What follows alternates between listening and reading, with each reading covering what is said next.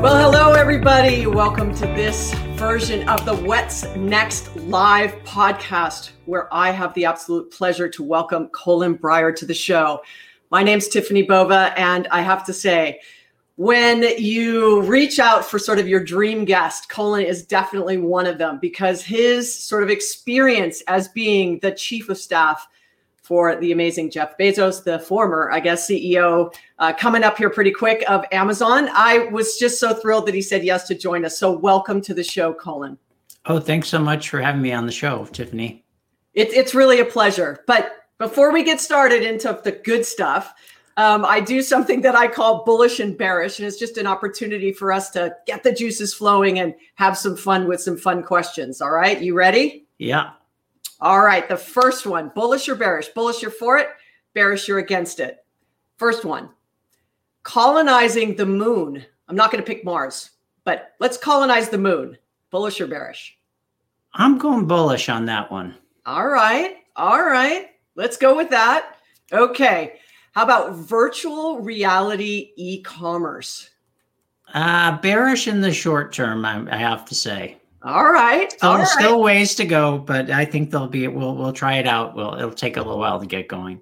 All right. Well, if anybody knows, I guess that your opinion probably will carry a little bit of weight. You might know a thing or two about e-commerce. All right. The third one, which is also sort of a little bit more fun, flying cars. Oh, I'm definitely bullish on that. All right, Colin. Well, thanks for playing with us. It's always just a fun way to get it started. But please, people who are joining us, everybody across the platforms, please share with us where you're joining us from and start posting your questions for Colin as we're going along. But this is meant to be super interactive. I'm just sort of the vehicle to bring questions to Colin today. But why don't we get started? I think, the first thing I'd say when I sort of describe the chief of staff as a role, people are a little confused as to what that actually means. And so, I'd love to start there, Colin, what is that mean being, an executive like Jeff Bezos's kind of right-hand chief of staff? Well, so I did not know when he asked me, I just said, Andy Jassy is transitioning to a different role. And so I sat down and I asked him and I said, well, what does this role mean and what does success look like for you? And he said two things. One is, just helping him on a daily basis be a better CEO. A lot of it was making sure the right people and teams and issues get surfaced. And there's a lot of, prep work and follow up on the bookends of the day that I did with teams to make sure that, it was productive both for the teams and for Jeff. But then he said the second and more important thing was that by the end of this, tenure in the role, that we'd be able to model each other's thinking. And so I would get a really good feel for how Jeff approached problems and would want to scale the company, because after that, I would go somewhere else inside the company and, operate independently. So at some companies, a chief of staff role could be a longer term and you're just there for the CEO. But this primarily was a training role to go somewhere else in the company. And so I got a great, I would always ask Jeff in the hallways, well, why were you doing this or what were you thinking? And so it was a pretty fortunate spot to be in a very pivotal time for Amazon. Well, so, let's work on the book, kind of working backwards. I love the title, by the way, because I think, a lot of was sort of work from the customer backwards, but I'd love to kind of begin with what the concept was of working backwards, because I'm going to guess it's broader than just that one statement. Yes. So when my co-author Bill Carr and I, we get the question all the time, how does Amazon work? How do they operate? And it was hard to distill down into an elevator pitch. And we saw a lot of commentary from the outside looking in about bits and pieces of what Amazon was doing. And they were mostly focused on things like Amazon Prime, Echo, AWS, Amazon Web Services. But, those are outputs. And what we really wanted to do was, pull back the covers a bit and say, inside Amazon, how does it really work? Because what I mentioned, they're very different businesses, Prime, AWS, and devices and services and digital streaming. But they were all created using what Jeff has coined the invention machine, which is Amazon's 14 leadership principles, and then a set of 5 scalable, repeatable processes that Amazon used to create, start all these things from ideas on a whiteboard, essentially, to become very large household names and, tens of billions of dollars in revenue per year. So we wanted to really explain these for the next generation of business leaders, because the exciting thing is that these things don't only work for just $100 billion a quarter behemoth. They work for small organizations and large organizations. They work across a number of different industries. And so we really wanted to codify that to help the next generation of business leaders. So maybe you could unpack those things, that kind of framework of those couple of 5 and 3, like where you really focused. Yeah. So the first thing is just Amazon has 14 leadership principles, and which is more than most.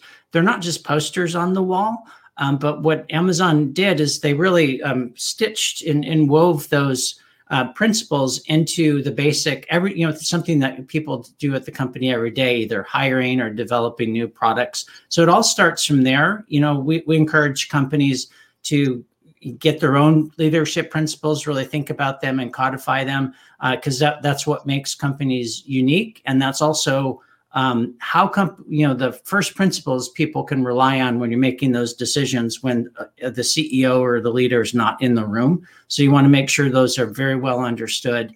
And then the 5 processes are, they're things that any growing company has to do and challenges they face. Amazon just came up with different solutions, sometimes radically different solutions, and then sometimes building on the shoulders of those that came before us. And those 5 areas are hiring. Amazon has a very specific hiring process called the bar raiser process. How do you get people on board that reinforce your culture rather than, change your culture? And, it removes bias from there. It's a data-driven exercise to remove bias to try to get those people on who will reinforce your culture. And then the second process is what Amazon calls single-threaded leadership and separable teams. So Amazon's grown quite a bit, obviously has 1.3 million employees, but Jeff Bezos and his management team really thought about how do we organize ourselves internally so as we grow, we can remain nimble and fast and also true to our roots. And a lot of that is single-threaded leadership. And then another process is just Amazon doesn't use slides to make decisions in meetings. They use narratives. So we go through that and talk about how it evolved and why that's important.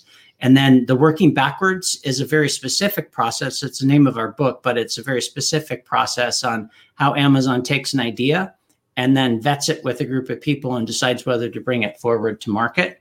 And, starting from the customer experience and working back from there.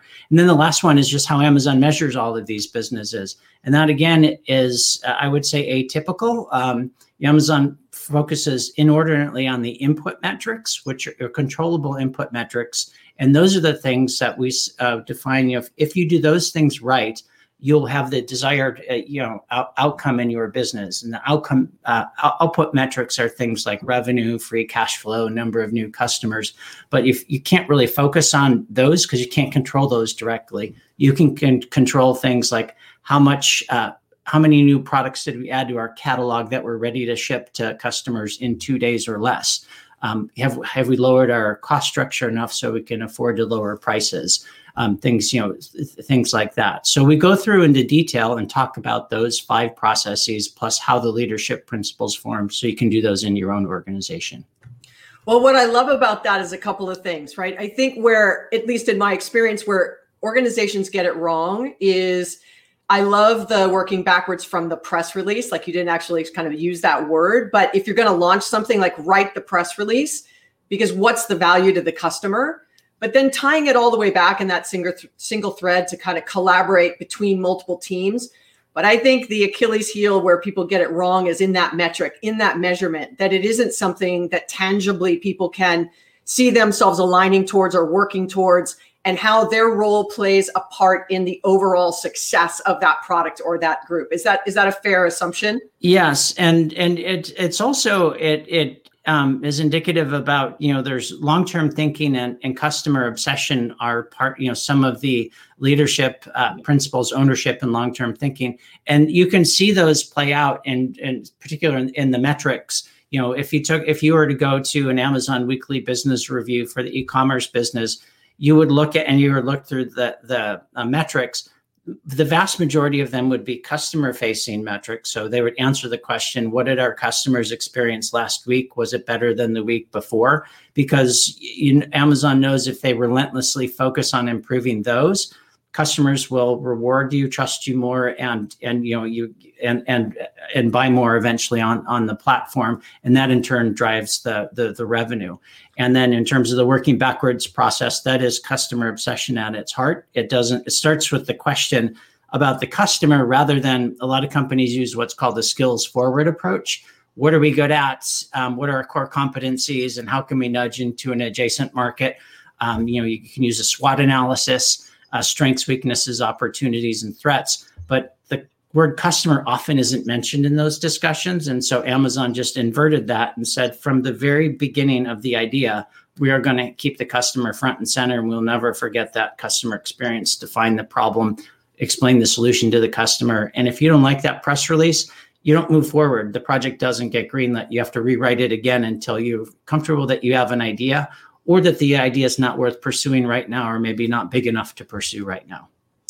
Well, I'm going to also guess you don't always get it right, which, we know that that's the case because it's not possible. Yeah.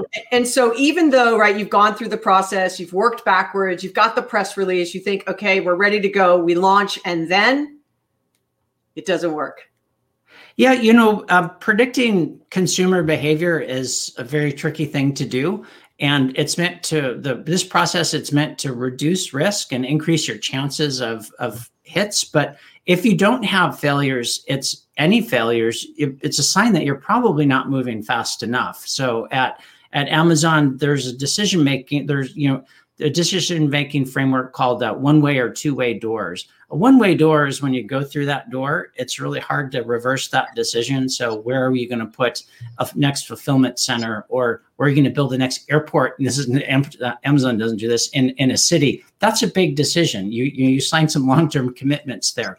But launching other features, if it's a two-way door, you don't have to use that heavy decision-making framework. You can just go try it. And if it doesn't work, you go back out, the other side of that two-way door, and you try something different. But Amazon likes to make decisions with about 80% of the information that you really would want. So it's a little uncomfortable. You have to be comfortable dealing with ambiguity and knowing that you're going to make some mistakes some of the time. And so there are specific processes and about how you handle mistakes and how you can learn from them too. But mistakes, if you want to be an inventive company, you have to just accept that there will be some failures. It's not an experiment if you know it's going to work before you conduct the experiment.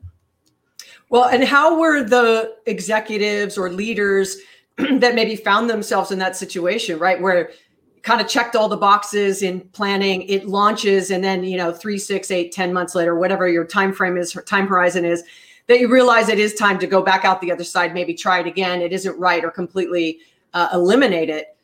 What does that look like for a leader? And the reason I'm asking that is so many companies ask this question, like, how do I reward and measure failures? And, more as a learning opportunity than shaming a leader, right? Or a team. And so what did you guys do to actually make that feel like a safe place to try and fail?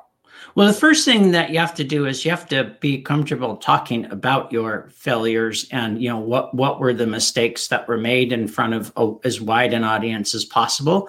And you do that, one, not only to learn and go, we use a technique borrowed from Toyota called the 5 whys, to figure out, you ask, well, why did this happen? And then you keep peeling back until you get to the root causes. But you want to learn so you don't make the mistake again. But you also want to shout it to a broad audience so they don't make the same mistake, so they can learn something too. There's something called a correction of errors report at Amazon. This would be more for if part of the website or service went down. It's a very clinical, in-depth correction of errors report where you say what happened and you identify the root causes. And then you say, here's what we're going to put in place so these defects don't travel downstream anymore and never happen again. So that's one type of failure. Another type of failure is something like the Fire Phone, where thought it was a good idea and it was worth trying, but it didn't work out. You have to know when you need to be stubborn and say, when do we do Fire Phone 2?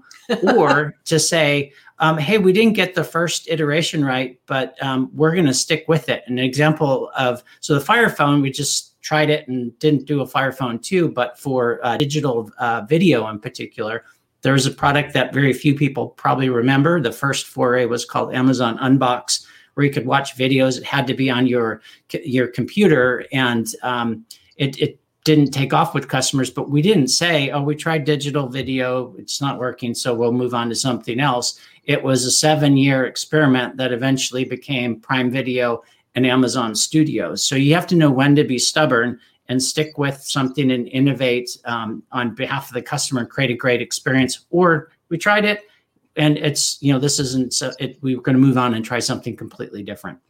Well, I think you nailed it, right? One of the biggest things I feel and hear when I'm meeting with executives talking about this kind of change is what you just said. I'm in love with the status quo. What we're doing now is working, or we tried it in the past. It didn't work, which was just your example. And the other one that I, sort of did a lot of work in my own book is really about this. They just didn't give it enough time to take hold. Like they think that 30 days, 90 days, 6 months, depending on the product, that if it doesn't just take off, boom, let's kill it. Where, for anyone listening, I don't know if you caught that, right? But Prime and Studio, it was a 7-year journey. Now, mind you, Amazon has a big revenue engine that can afford to bankroll something a little bit longer than others. But what's the lesson in that, not pulling the plug too quickly and or hanging on and continuing to develop? There are a couple lessons there. One is that you have to calibrate your level of investment to what you can afford. So the example with Prime, or with video, digital video, and then also digital music, those teams were relatively small, and Amazon could afford that investment over several years until it became big and it started to take off and gain traction. That's when you saw those the teams and the investment start to increase a lot more in terms of buying more original content, opening up Amazon Studios down in LA. But so you have to calibrate your investment there, I would say is one thing. And then one of the reasons we wrote the book is because we've seen a lot of common misconceptions about Amazon. They can afford to pump unlimited amount of money. Software engineers are jumping in the boat to join Amazon. You can get anything they want. It was hard to get resources at Amazon. You don't get extra points, bonus points for headcount. You get more scrutiny, if anything else. But long-term thinking, you have to allow these seeds time to grow and decide, and notice whether they'll become big businesses. But people think long-term thinking often takes you longer to get to your goal. But we've found that hasn't been the case. Long-term thinking actually more often than not can get you to your end goal faster. And the reason is because you're not zigzagging. You don't try something and stop that experiment before you learn something and then you zig or zag the other way. And so you're not getting to your end goal. Or if you're, you listen to pundits or analysts saying, here's what we need to do to hit our quarterly goals. You're typically not creating a whole lot of value there. You may be bringing demand in from the future period into the current period, but it's a zero-sum game. You're in the same hole you were at the start of the next month or the next quarter. And two data points. Amazon was the fastest company from $0 to $100 billion in revenue, and then there was another company that went from $0 to $10 billion faster than Amazon did, and that was Amazon Web Services. As if you took that as a standalone company, and AWS did not have a bunch of tailwinds from Amazon, the company. They were very, very different businesses, very different customer sets. And so, but those both were built with long-term thinking in mind, and they grew very fast. Yeah, we've got a couple questions from our listeners. So thank you guys for bringing them in. Here's the first one from Anthony. I wonder where most companies get customer first wrong. So where do you think companies get that customer first mentality wrong? And he says, I'd be willing to bet that most companies think of themselves that way, but just don't execute accordingly. I would agree, by the way, Anthony. But what do you think, Colin? So there are two areas. One is in terms of how you measure things in existing businesses. You really need to you have so many proxies between yourself and the customer. So you need to figure out ways to, at a very granular level, know what your customer experienced yesterday or last week, and to be able to tell that story. And the people need to internalize that. Amazon had a number of ways to do that, not only with metrics, but every 2 years you had to go be a customer service agent for a couple of days. You actually had to go work in the fulfillment center, so you got to see really how things worked. And even that's great for internal teams who are building tools for CS and the warehouse workers. The other thing is just how you vet ideas, and that is the working backwards approach is all about. You can't move forward until you've clearly defined the customer problem that you want to solve and the solution that you have. It's not, let's just try and launch a bunch of things, throw it out there and see what sticks, because that's just, it often becomes more random noise. And so those are two areas where, and I think that's the difference between customer focus and customer obsession. So, there is that I learned the difference between those two at Amazon. We tried to put some examples there in the book. Well, great. And I think you're right. I'm also a fan of customer centricity should never be at sort of the expense of the employees either, right? It has to be this kind of symbiotic relationship. All right, here's the next one. This one is from Harold Mann. How does this Amazon approach differ from how Apple chooses to listen or not listen to initial customer feedback? You don't have to talk about Apple specifically, but why do you think, just industry wide, it's a little bit different, unless you want to mention Apple specifically? So, I can't really comment on specifically how Apple does it, just simply because I don't know. But, as a leader with any Amazon feature or product, you're expected to know it better than anyone else. And, part of it is talking with customers. Whenever I was managing businesses at Amazon, I would just read the customer feedback. I'd talk to customer service and reps and say, hey, what are the top issues you're facing this week? I'd look at both anecdotes as well as the data. And that was something that was a little surprising. The bigger Amazon got, the more focus it actually placed on anecdotes. And just, and those are real horror stories that you read in front of a group and say, we let customers down this way. And then you see if that matches with the data that you're collecting. And if they don't, you look at it with a skeptical eye and figure out which, where that broke down. So I think looking at both anecdotes and data is something that Amazon, they take both very seriously. Whenever people compare brands, I say, yes, obviously there's some commonality to very large brands, very well known, some of the best brands in the world. But also we have to make sure that we understand that the customer set may be different, and obviously maybe some of the same, and the job to be done, right? Or the pain point that you're trying to solve for the customer may be different. So replicating what other people do, and I often use Amazon as an example, like just replicating what Amazon does not mean you're going to just be wildly successful. I mean, you have to sort of put your own lens on it. Would you agree? Yeah, a lot of these copycat strategies, if you say, I want to be the Amazon of X or the Apple of Y, they're probably best suited to be that. They just haven't gotten around to it yet. So you need to figure out what unique value you can add. And, a great example is we knew that Apple was going to be launching iTunes for Windows. It was the first time Apple had ever built something for Windows. So it was a signal they were going all in on digital music.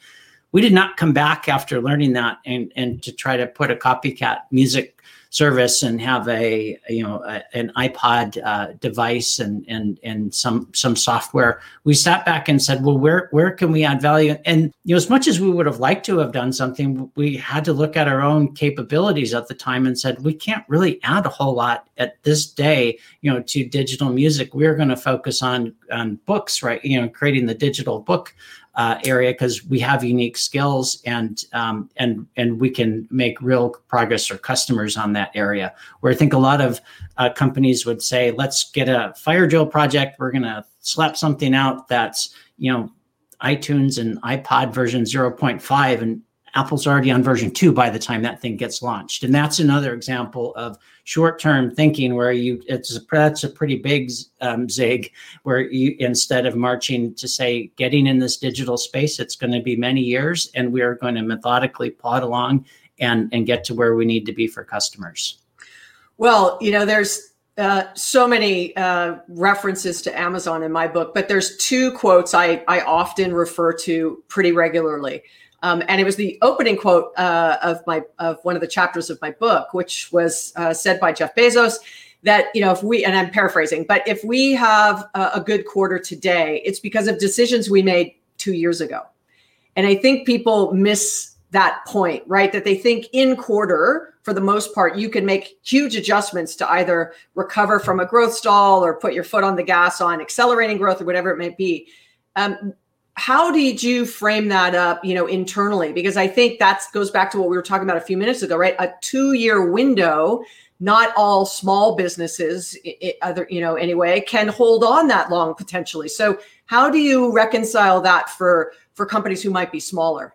It gets back to, you have to know what you can afford to invest. And, and if you get to the point where you're betting the company on something, that's just a risky endeavor. And, I would encourage you not to get to that choice, but, I would encourage you to place your smaller bets and earlier, so you don't get to the point where if this doesn't work, we're going to run out of money.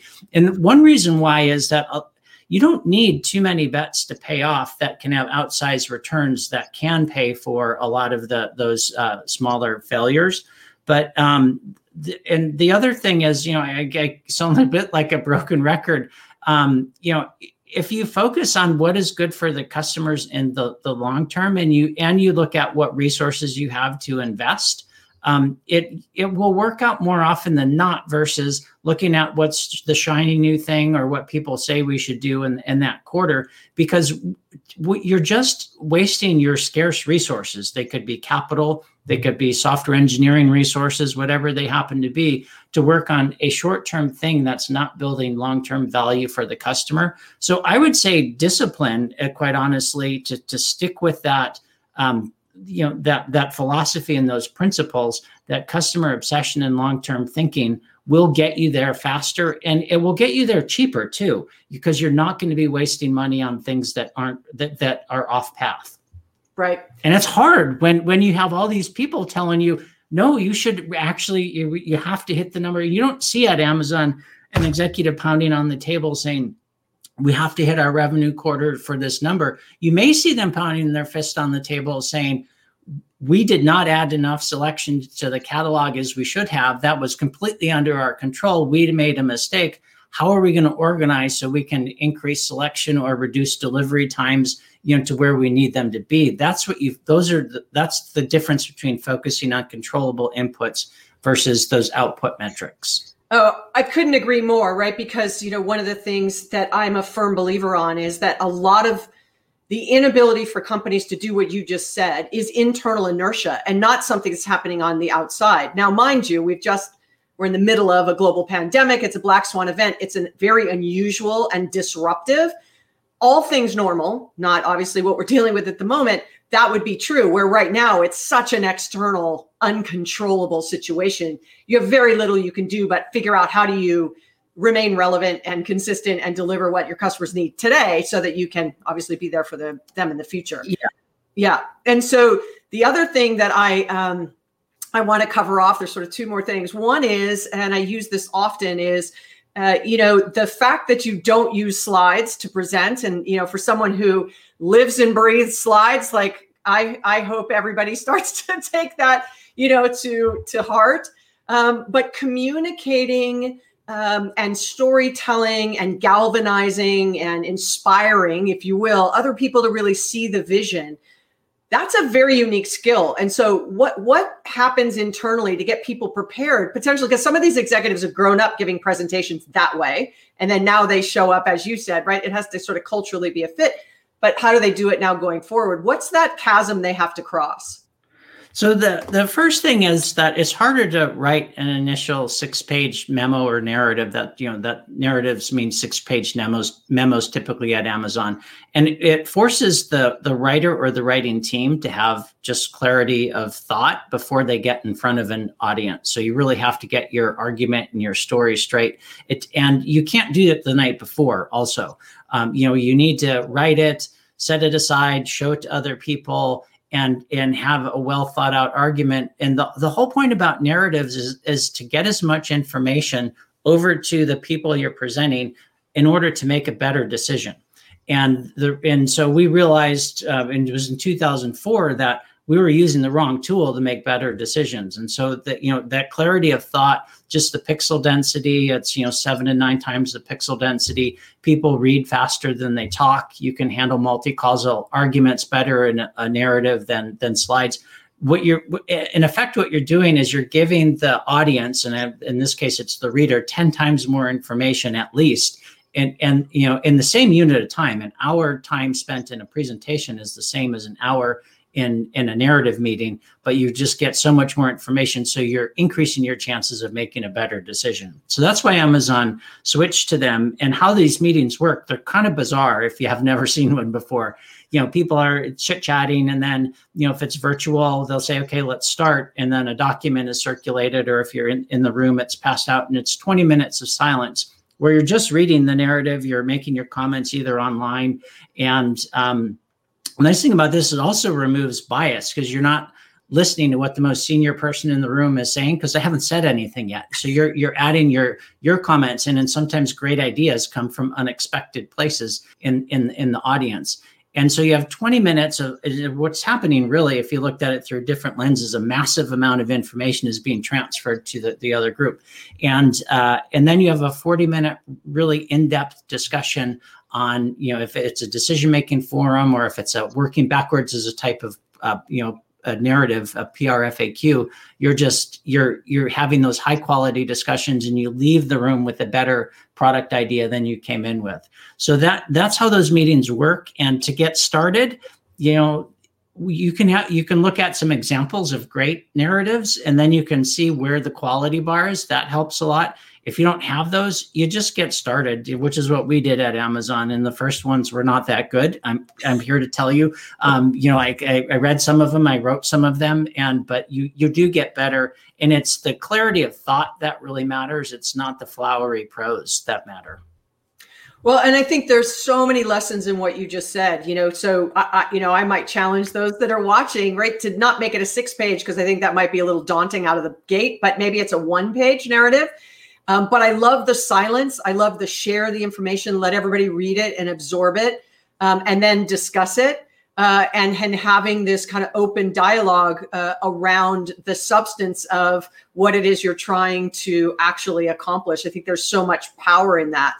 And I also hear that, in besides the 2 pizza rule, which I think is so famous, right? It's the kind of leave the chair empty at the head of the table for these big conversations as sort of representing the customer. I love that as well. Yeah. Anything you can do to remove bias and gather more data and whatever process, it really helps. In these presentation meetings, afterwards, if someone asks, well, how did the meeting go? You typically, if it's a slide presentation, you say, oh, the presenter was great. It was really engaging. Or this presenter was really boring and I couldn't wait for the meeting to end. At the end of the day, customers don't actually care how your meeting went. They care that you made the right decision in order to build a product that's going to make their lives better. And so, that you need to organize, and that's the difference about organizing around for your customer and your customer's convenience, not your own convenience, to say, well, it's easier to write a slide and give a presentation than it is to spend a couple of days writing a narrative. And if you have a 30-minute meeting, it's a 3-page narrative, or you start with 1 page. That is a good idea too. We have 1-pagers that we used at Amazon too, and that the 1-page press release is a great example. Everyone knows what a good press release looks like, and everyone knows after reading a press release whether they would buy the product or not. So use that, just start using that to figure out, is this a product that's worthy of developing? Well, as we start to, wrap this up, we've got one more question here coming in. Let's share it. It's from Summer. Do you encounter fear to change in thread leadership? How does Amazon counter fear to ambiguity? Fear to change. Fear to change in thread leadership. Well, I think that Amazon, is a comment like moving around to different areas. So Amazon does encourage that, and rotating leaders. And if you look at some of the Steve Kessel, for instance, started the digital group, and devices was a big part of that. He knew nothing about building devices, but he was well steeped in the Amazon principles and culture. So, I think that figuring out what makes your company special and how you make decisions, and having someone who knows that well, and then moving them into a different area, you can pick up a lot of these functional skills or later on. And some of the best leaders at Amazon have moved around in several different areas, and I think they're better for it. So, it takes a little while to get used to a new situation, but it works out pretty well as a company. You build up bench strength too. Yeah, and I think that's what's really critical, right? It's giving everybody the opportunity. Going back to what we were talking about a few minutes ago, right? Try it, fail, learn, keep going.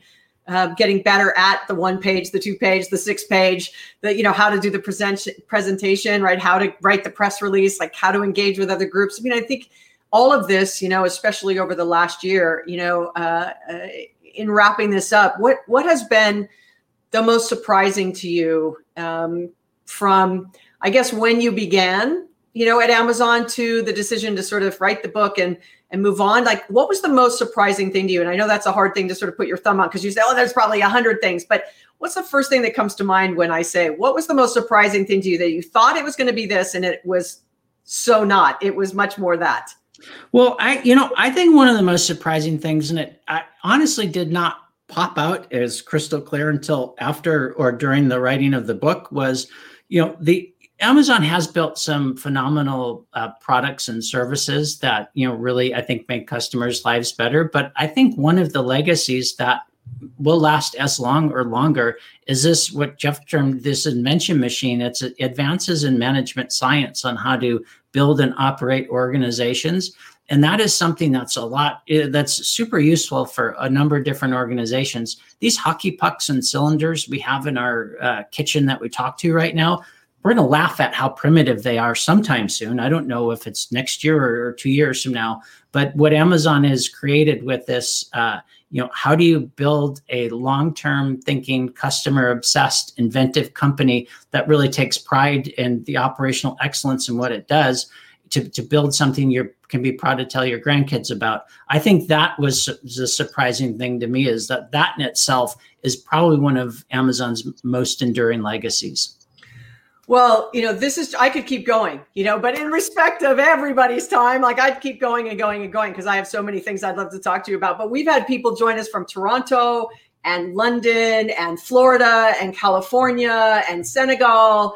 It has just been amazing. Thank you to everybody joining, for all the questions that we had. Colin, for your wonderful willingness to share working backwards with all of us and your experiences at Amazon. I think everybody could take away a little something, no matter if you're an entrepreneur, startup, mid-sized business, large. There's only a handful that are as big as Amazon, but I think there's lots of lessons to be learned. So with that, I just want to say thank you. Thank you for joining me on the What's Next podcast. And what parting words would you like to share with everybody, except for obviously read the book, which is in the top right, besides that? Well, especially if you're a small organization, put the effort in up front to define who you are and how you make decisions, because and then how you bring people on board to reinforce that. When we've seen a lot of organizations grow from 5 to 10 or 10 to 100, and they say it's not like it used to be, it's usually because you haven't really codified exactly your decision, your principles, and then figure out how to bring in people who reinforce that. Because otherwise, you're going to get a culture, whether as you grow. It's just, will it be the one that you want? And you have to put some deliberate work into that.